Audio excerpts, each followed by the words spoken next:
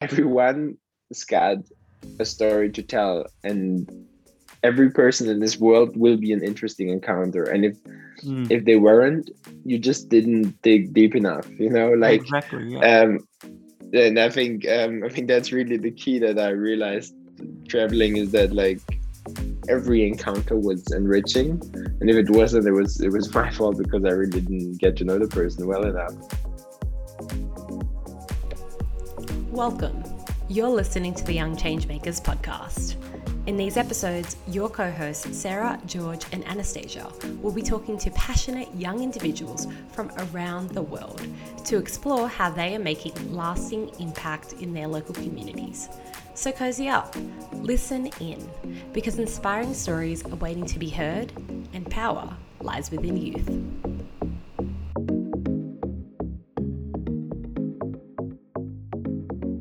Okay, so Simon, it's terrific to have you on the Young Changemakers podcast. I've been itching to get a hold of you for a while now, and terrific to finally get a hold of you. And welcome. Yeah, thanks so much for having me. I'm excited. I'm a big fan of the podcast myself. Listened to a lot of episodes, and I'm happy to be a guest today. It's fun. So Simon, you're a filmmaker, photographer, and environmentalist. What do you think it is about nature that's drawn you in and played such a big part in your life? I guess it's a lot of things, actually. I guess there's few people who don't, or at least I assume, who don't love nature. Like, it's a great place to be at. It gives you calm. It just lets your thoughts pass, and it's such an inspiring place as well. And I guess I have a really strong connection to nature in general because I also grew up in the Black Forest. So on the countryside, in a small village with like a nature reserve 200 meters from my door. So it was like my playground as a child, and I used to go there almost like 3 times a week or 4 times a week as a child, and go mountain biking, running, playing in the woods. And I guess when your connection to nature is so strongly established as a child, it just becomes a part of you, and then you can't get away from it anymore. So yeah, that's I can definitely once you're connected. I can definitely agree with that. I grew up on a farm here in Australia, and was a bit of a wild child, I think, growing up. And then you're immediately constrained to have to put on a school uniform and go to school and do that sort of stuff. But I guess as we get older, we still always have that desire to get back to nature and keep exploring even when we're adults. So Simon, when did you first sort of become involved in GCM, and how did you hear about GCM and get invited to the summit? So I guess it was pretty early.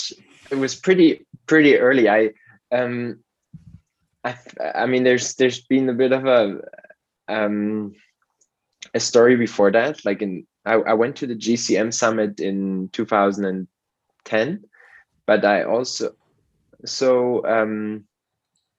joined an expedition to New Zealand, a youth program in 2009 with a South African explorer called Mike Horn, who organized a youth program to let young people discover the beauty of our world and become nature ambassadors. But I was 14, 15 years old at the time. And for me, the whole world was so big, and it was my first flight, and it was just insane. And what I really realized at that age also was that, he really made sure, or the crew really made sure to tell us that if you set your mind to something, you can really achieve it. And it's a concept that's been foreign to me before doing this whole trip. And so when I came back from this expedition to New Zealand, I had a whole new mindset on the world, basically. And then I found out about the Global Changemakers program, and online. And like, while before I probably would never have applied because I thought I'm just a kid from the Black Forest, then actually I had the self-confidence to be like, yeah, actually maybe I could make it.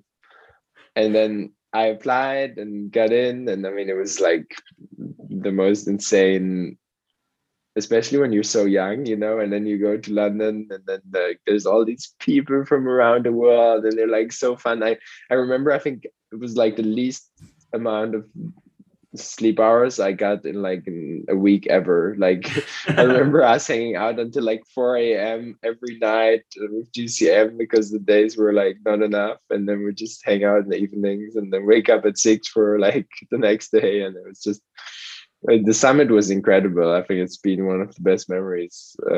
Which summit did you join? Or yeah, no, definitely. I was there in 2019, and that was the last summit before COVID. So we were able to do it all together as well in Switzerland. And yeah, you're spot on. It's such a memorable week for me as well. Like, I think the main reason being that you've got 60 young, energetic, positive, vibrant people all together for 1 week. And it's just like this amazing melting pot of cultures, all in the one spot for a whole week to learn and share and live and breathe each other's passions and motivations to create positive change. So Simon, going back to you fell in love with nature at a young age, and what I'd like to just ask you now is, were you also aware of like the effects of global warming and climate change and the collapse of nature and those sort of issues at that young age? I think like as a child, I don't know, like I was always interested in justice, and I found it incredibly unfair how the world like is set up in a way, and like how some people are born in rich countries and some are not, and some are better off and worse. And I was really more into like, yeah, projects with people in the beginning, and then later on I basically found out that it's like so connected, that like nature is the source of what we need to sustain humanity as well, and that climate change is probably or not just probably, but is certainly the biggest threat to humankind. And there can't be a just world without solving or preventing climate change as much as we still can.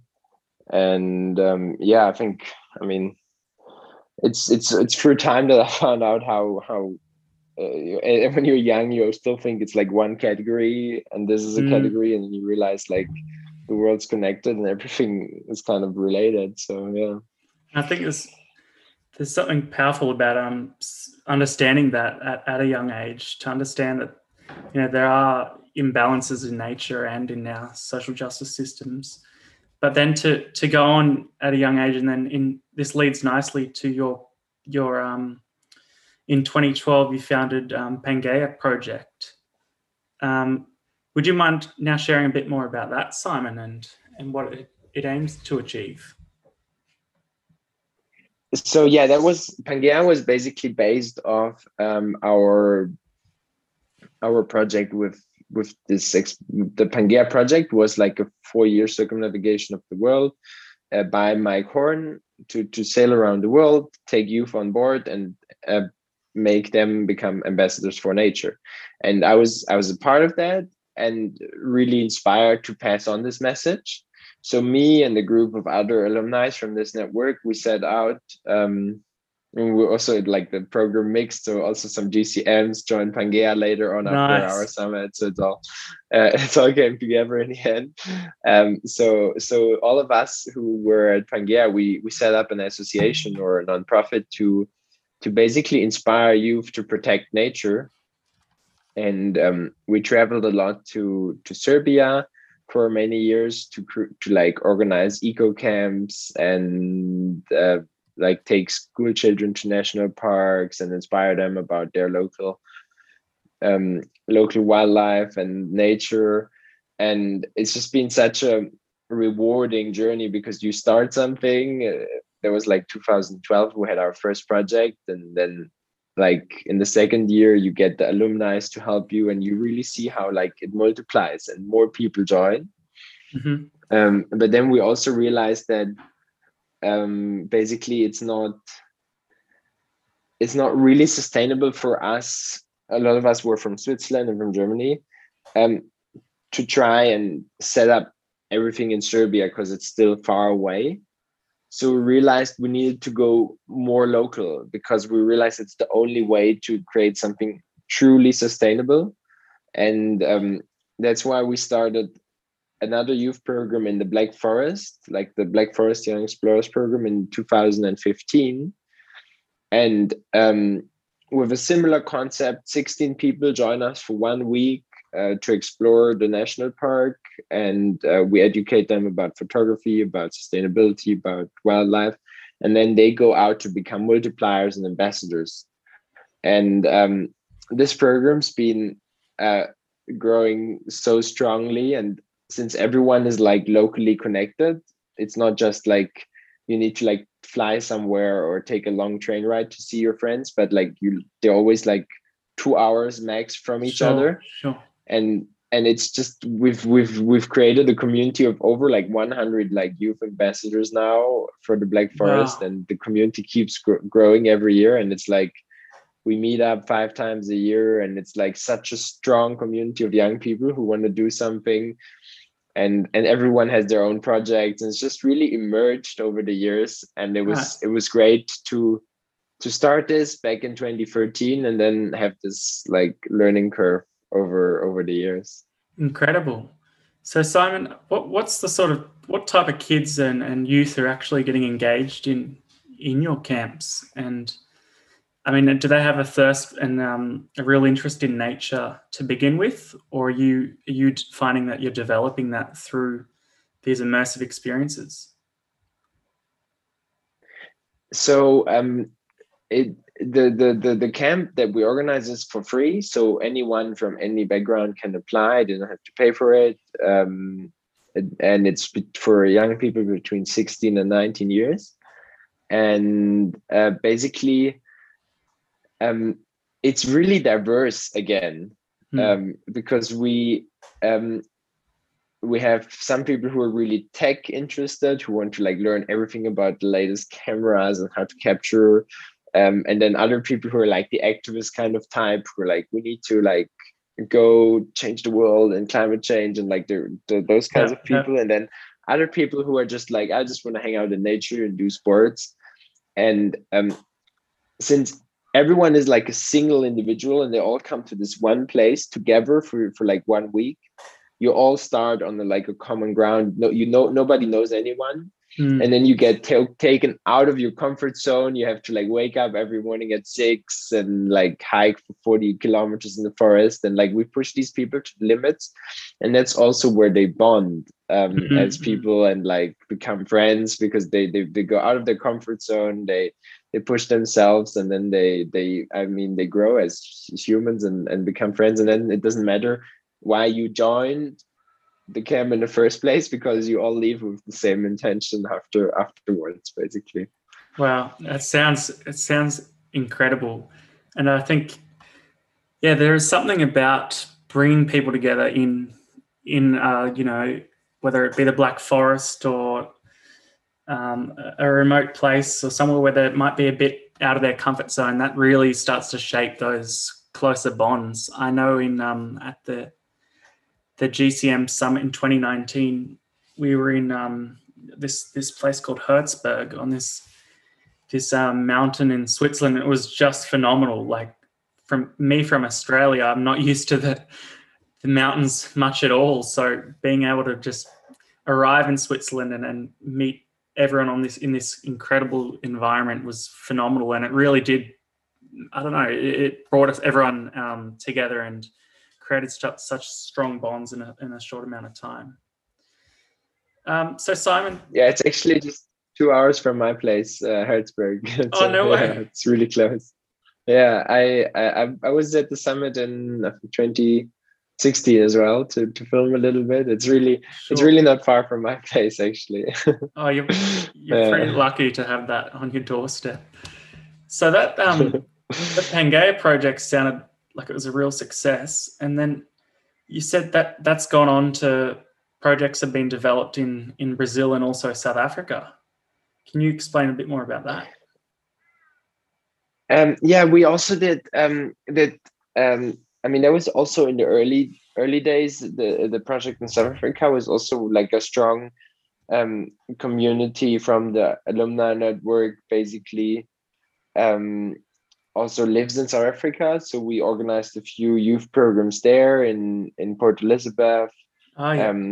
We organized excursions at the beach, and yeah, but that was back in 2013. I was like also at the early stage of Pangaea, and then just in 2017 we organized a tree planting project with an NGO in Brazil, who bought like a massive piece of land to turn it back into a nature reserve. So that was also a great, like basically it needed, now the NGO is like has grown enormously over the last 3 years, but it needed the start, and that's where we collaborated with them to like kick off the project and plant some trees, and for like and work on the farm. But I mean, these projects have been great, but I honestly must say it's part of the learning curve. It's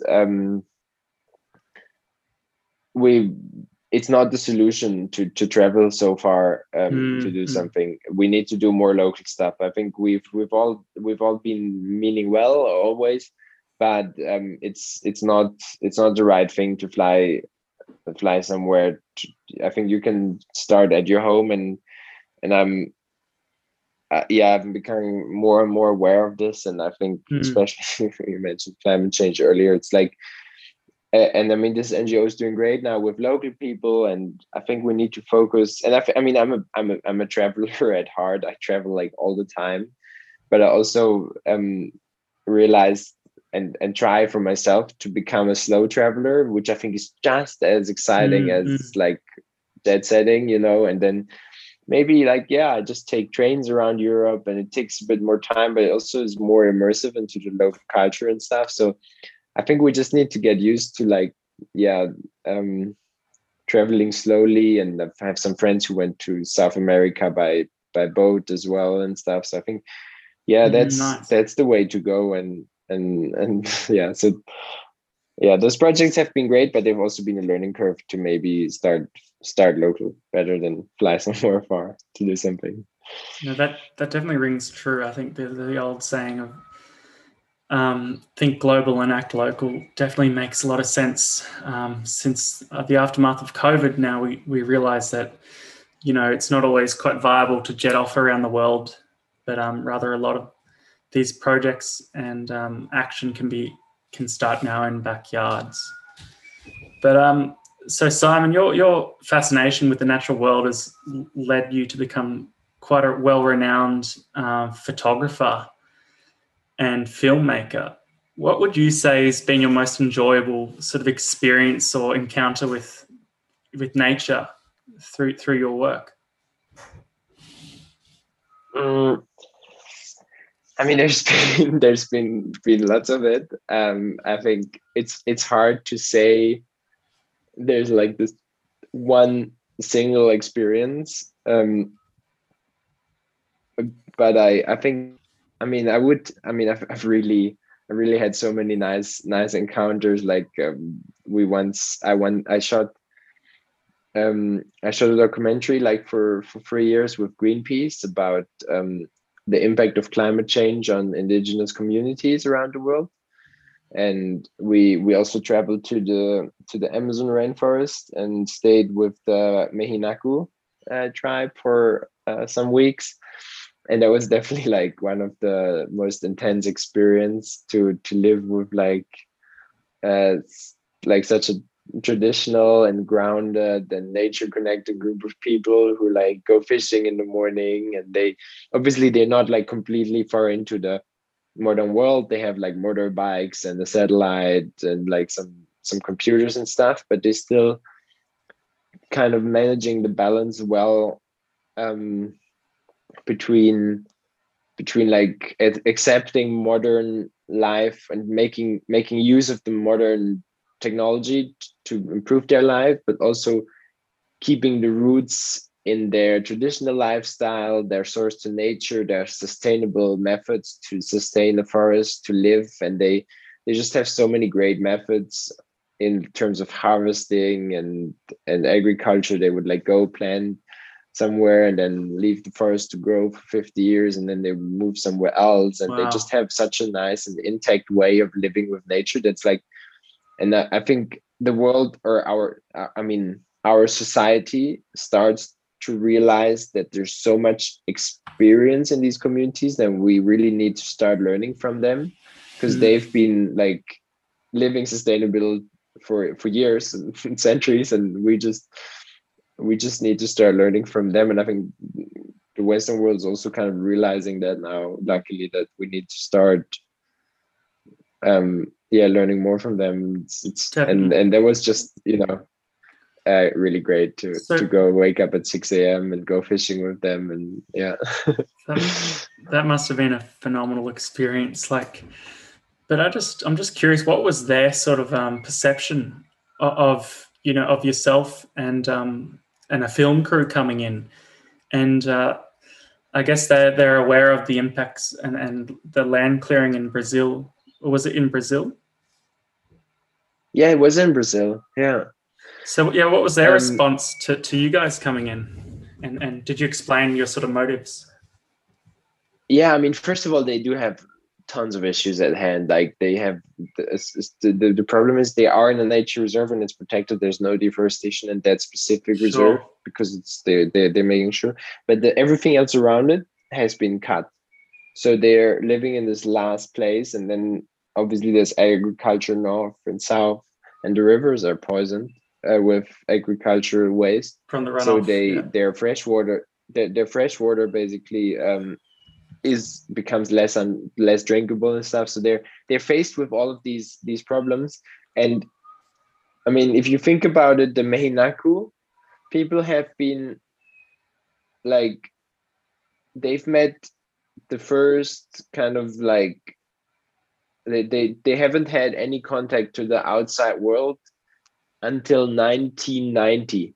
So that was like 30 years ago. Wow. And they were telling us stories about how their grandfather and we met some people who still were alive, who like were there when they had the first encounters and stuff. And I mean, it's a crazy to think about it, right? Like that they were just living completely by themselves as a community for like most of the time.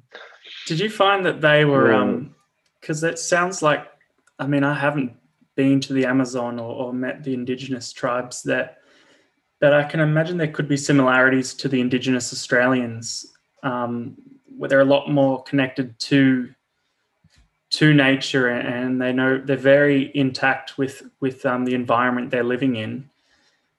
But they're also highly family orientated, and they've got strong, thousands of years of culture embedded amongst that.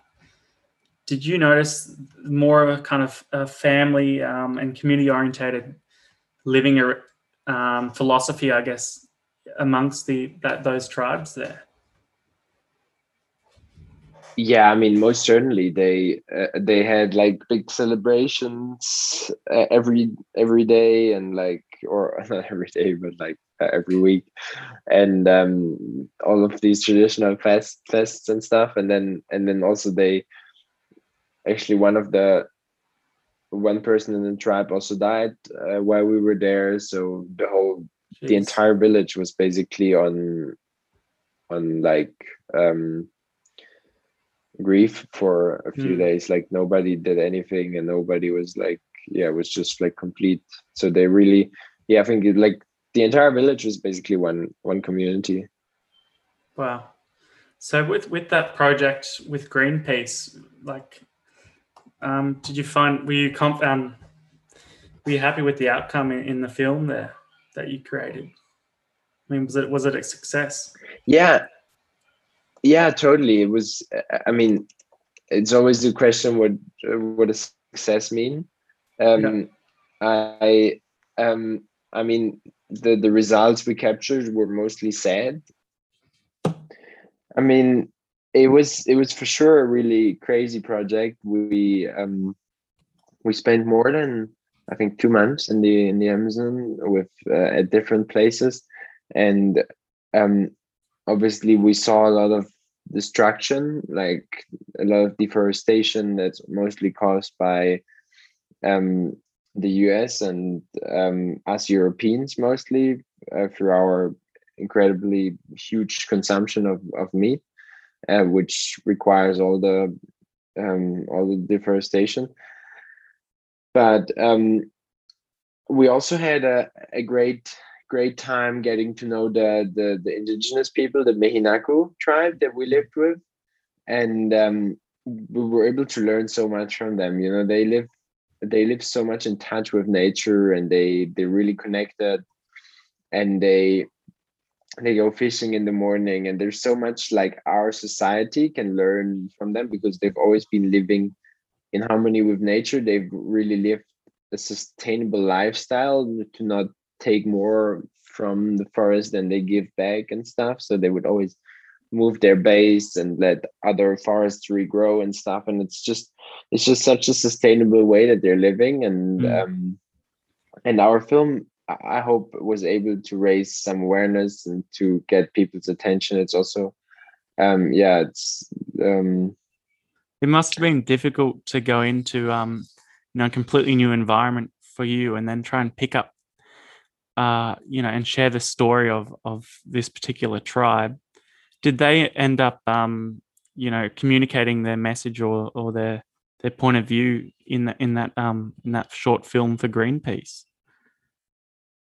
Yeah, we did a lot of interviews, and there's one particular interview that's always really funny when you think about it from our perspective. It's like the we asked one of the old men in the tribe what he wishes for the future, Mm. and then he said, "What do you mean by the future?" Yeah. And it was just that he doesn't really think in the terms of past, present, and future like we do, but for Wow. him it was more about the present. So you come there with your mindset, and you're like, and what do you wish for the future? Like, what are your Yeah. wishes? And he's like, what do you mean by future? I'm just here. Wow. It's like, and for him it was very hard to imagine this term to think about, because they are more, I think, very living in the present, I guess, Sure. and thinking about tomorrow, but not about like in 2 years or something, or whatever's gonna happen. Yeah, and I guess that's why the work that you're doing there is quite important to share their living and their philosophy there in the Amazon. And the decisions we make, the purchasing habits we make, are having a direct impact on those communities. I know, the commercial beef industry in Brazil is having a huge devastation with land clearing there. Simon, what would you think as your next major goal or endeavors in terms of your film and photography? I mentioned, I think I mentioned this earlier in this podcast, but I just started a new nonprofit called Wild Europe, basically like 1 month ago with a few friends, and we're going to set out and really capture the most beautiful places all across Europe. We want to show people in Europe that it's beautiful here, that you can travel locally by train to some of the most beautiful nature reserves in Europe, and you don't have to like fly far to like Thailand or to the Amazon jungle to really experience like wild nature. And those protected areas in Europe, they are at threat. We have the last ancient beech forests in Romania that are currently being cut down by IKEA and other wood brands. And if we don't do anything about it, and if we don't find a way to create sustainable tourism to these regions, they'll be exploited. And we see our task in showcasing the beauty of these places, making people realize what we're losing out if we destroy it, and inspiring people to travel, to value, and to appreciate what we have here, because we still have some really pristine, beautiful, like protected wild landscapes in Europe, but they're very few. And if we don't do something about it, they'll be gone as well, and then Europe will just be like an urbanized like continent with some few left. And I guess that's why you have a particular focus, and really trying to engage, younger generations on the importance of preserving our natural environment through photography in particular. And I think, being able to slow down and the physical action of looking through lens and, taking time to value and have solitude in the natural environment, there's a lot of, must be a lot of good that comes from that. And so Simon, moving on to my next question, what would be some sort of advice or wisdom you could share with another young, motivated change maker looking to, I don't know, start a new project or share their work that they're doing? I mean, maybe this sounds a bit cheesy, but it's actually kind of true. Like, I've been told very early in my life from a few people that were really successful that I don't know if you know the book The Alchemist by Paulo Coelho. It's pretty famous. A lot of people have read it. I've heard of that book. Yeah. But it has a very simple message. It says if you really, really want something, the whole universe will help you in achieving it. Will conspire in helping you to achieve it. And it's just so true. Like, I've set my mind to goals that I thought of unthinkable when I was like 15 years old, and then I just started dreaming big and started to make things happen that I wouldn't have dreamed of. And I see that with a lot of people. I think it's really about owning and like representing what you stand for and what you want to achieve. And then once you've started the journey, people will join you, and it will just eventually happen. Like, I've seen so many great success stories of people who just, and I've experienced myself, that if you just really believe in yourself and you go for it, you can really do anything. And I think you can see that through people, the people I've had discussions with on this podcast. I can tell they're extremely committed to their cause and they're genuine about what they're doing. And they sacrifice a lot, I guess, in their personal lives and, to keep fighting for what they believe in. And once they make that commitment, sort of all the barriers and hoops tend to get out of their way, so to speak. And they build a big community around them to fight for what they believe in.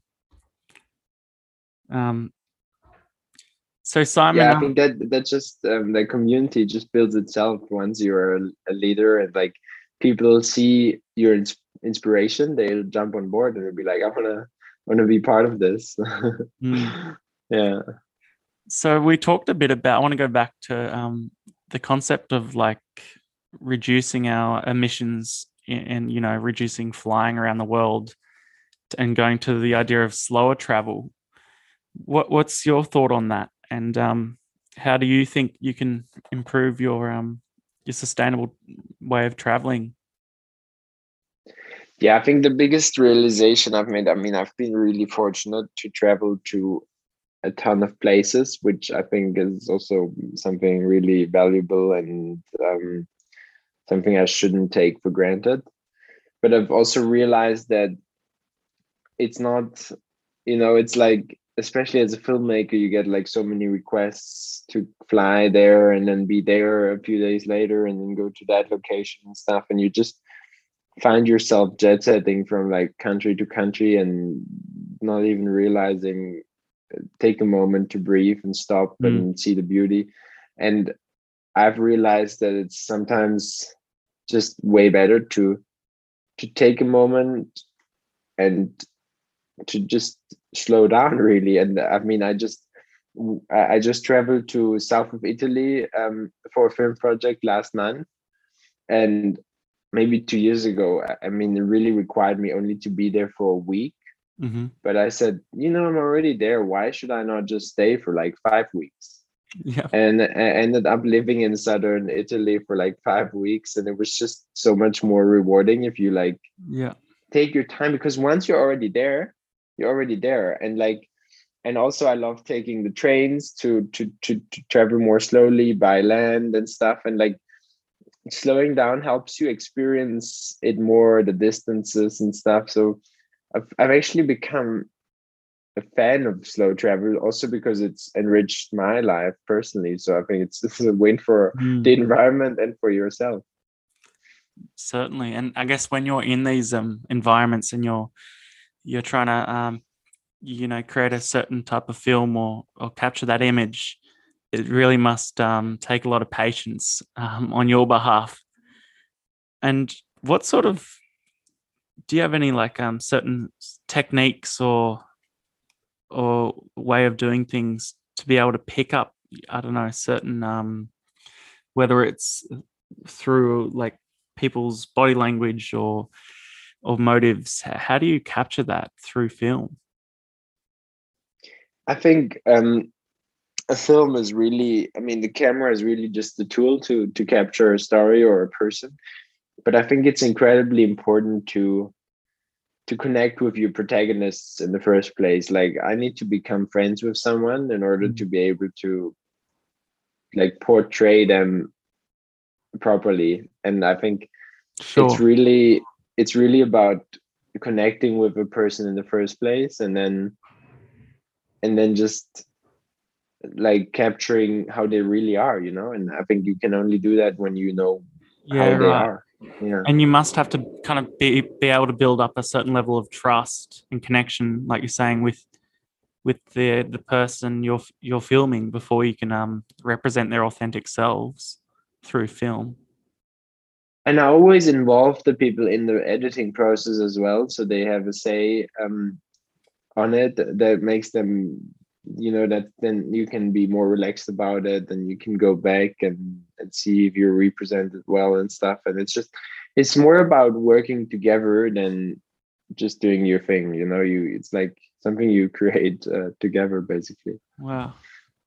And what's one of the most sort of memorable experiences you've had or cultures you've interacted with, other than that experience in the Amazon? There's been you've had a fair few, I can imagine. Yeah, I think there's been a lot, I would say, but I've also I think it's hard to put them next to each other and say which one was the most memorable, because there's just so many valuable moments. And I more figure that like wherever you go and whoever you meet, like everyone's got a story to tell, and every person in this world will be an interesting encounter. And if they weren't, you just didn't dig deep enough, like exactly. Yeah. And I think that's really the key that I realized traveling, is that like every encounter was enriching. And if it wasn't, it was my fault, because I really didn't get to know the person well enough, because every person has a story. Yeah, wow. Yeah.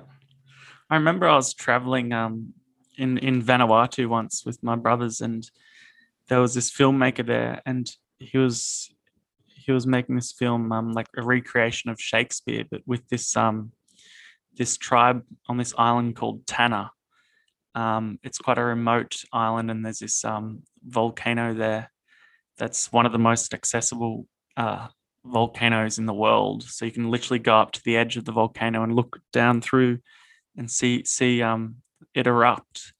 But they were filming that there, and then the actual the local tribe, when they went to present them with the recordings and the editing process, they actually couldn't believe that they were seeing themselves, because they'd never even seen themselves in a reflection or in a mirror before, because they don't have any TVs or screens there. So just hearing that, I found that quite amazing, that there's still, people out there who don't know what it's like to even and see this sort of technology.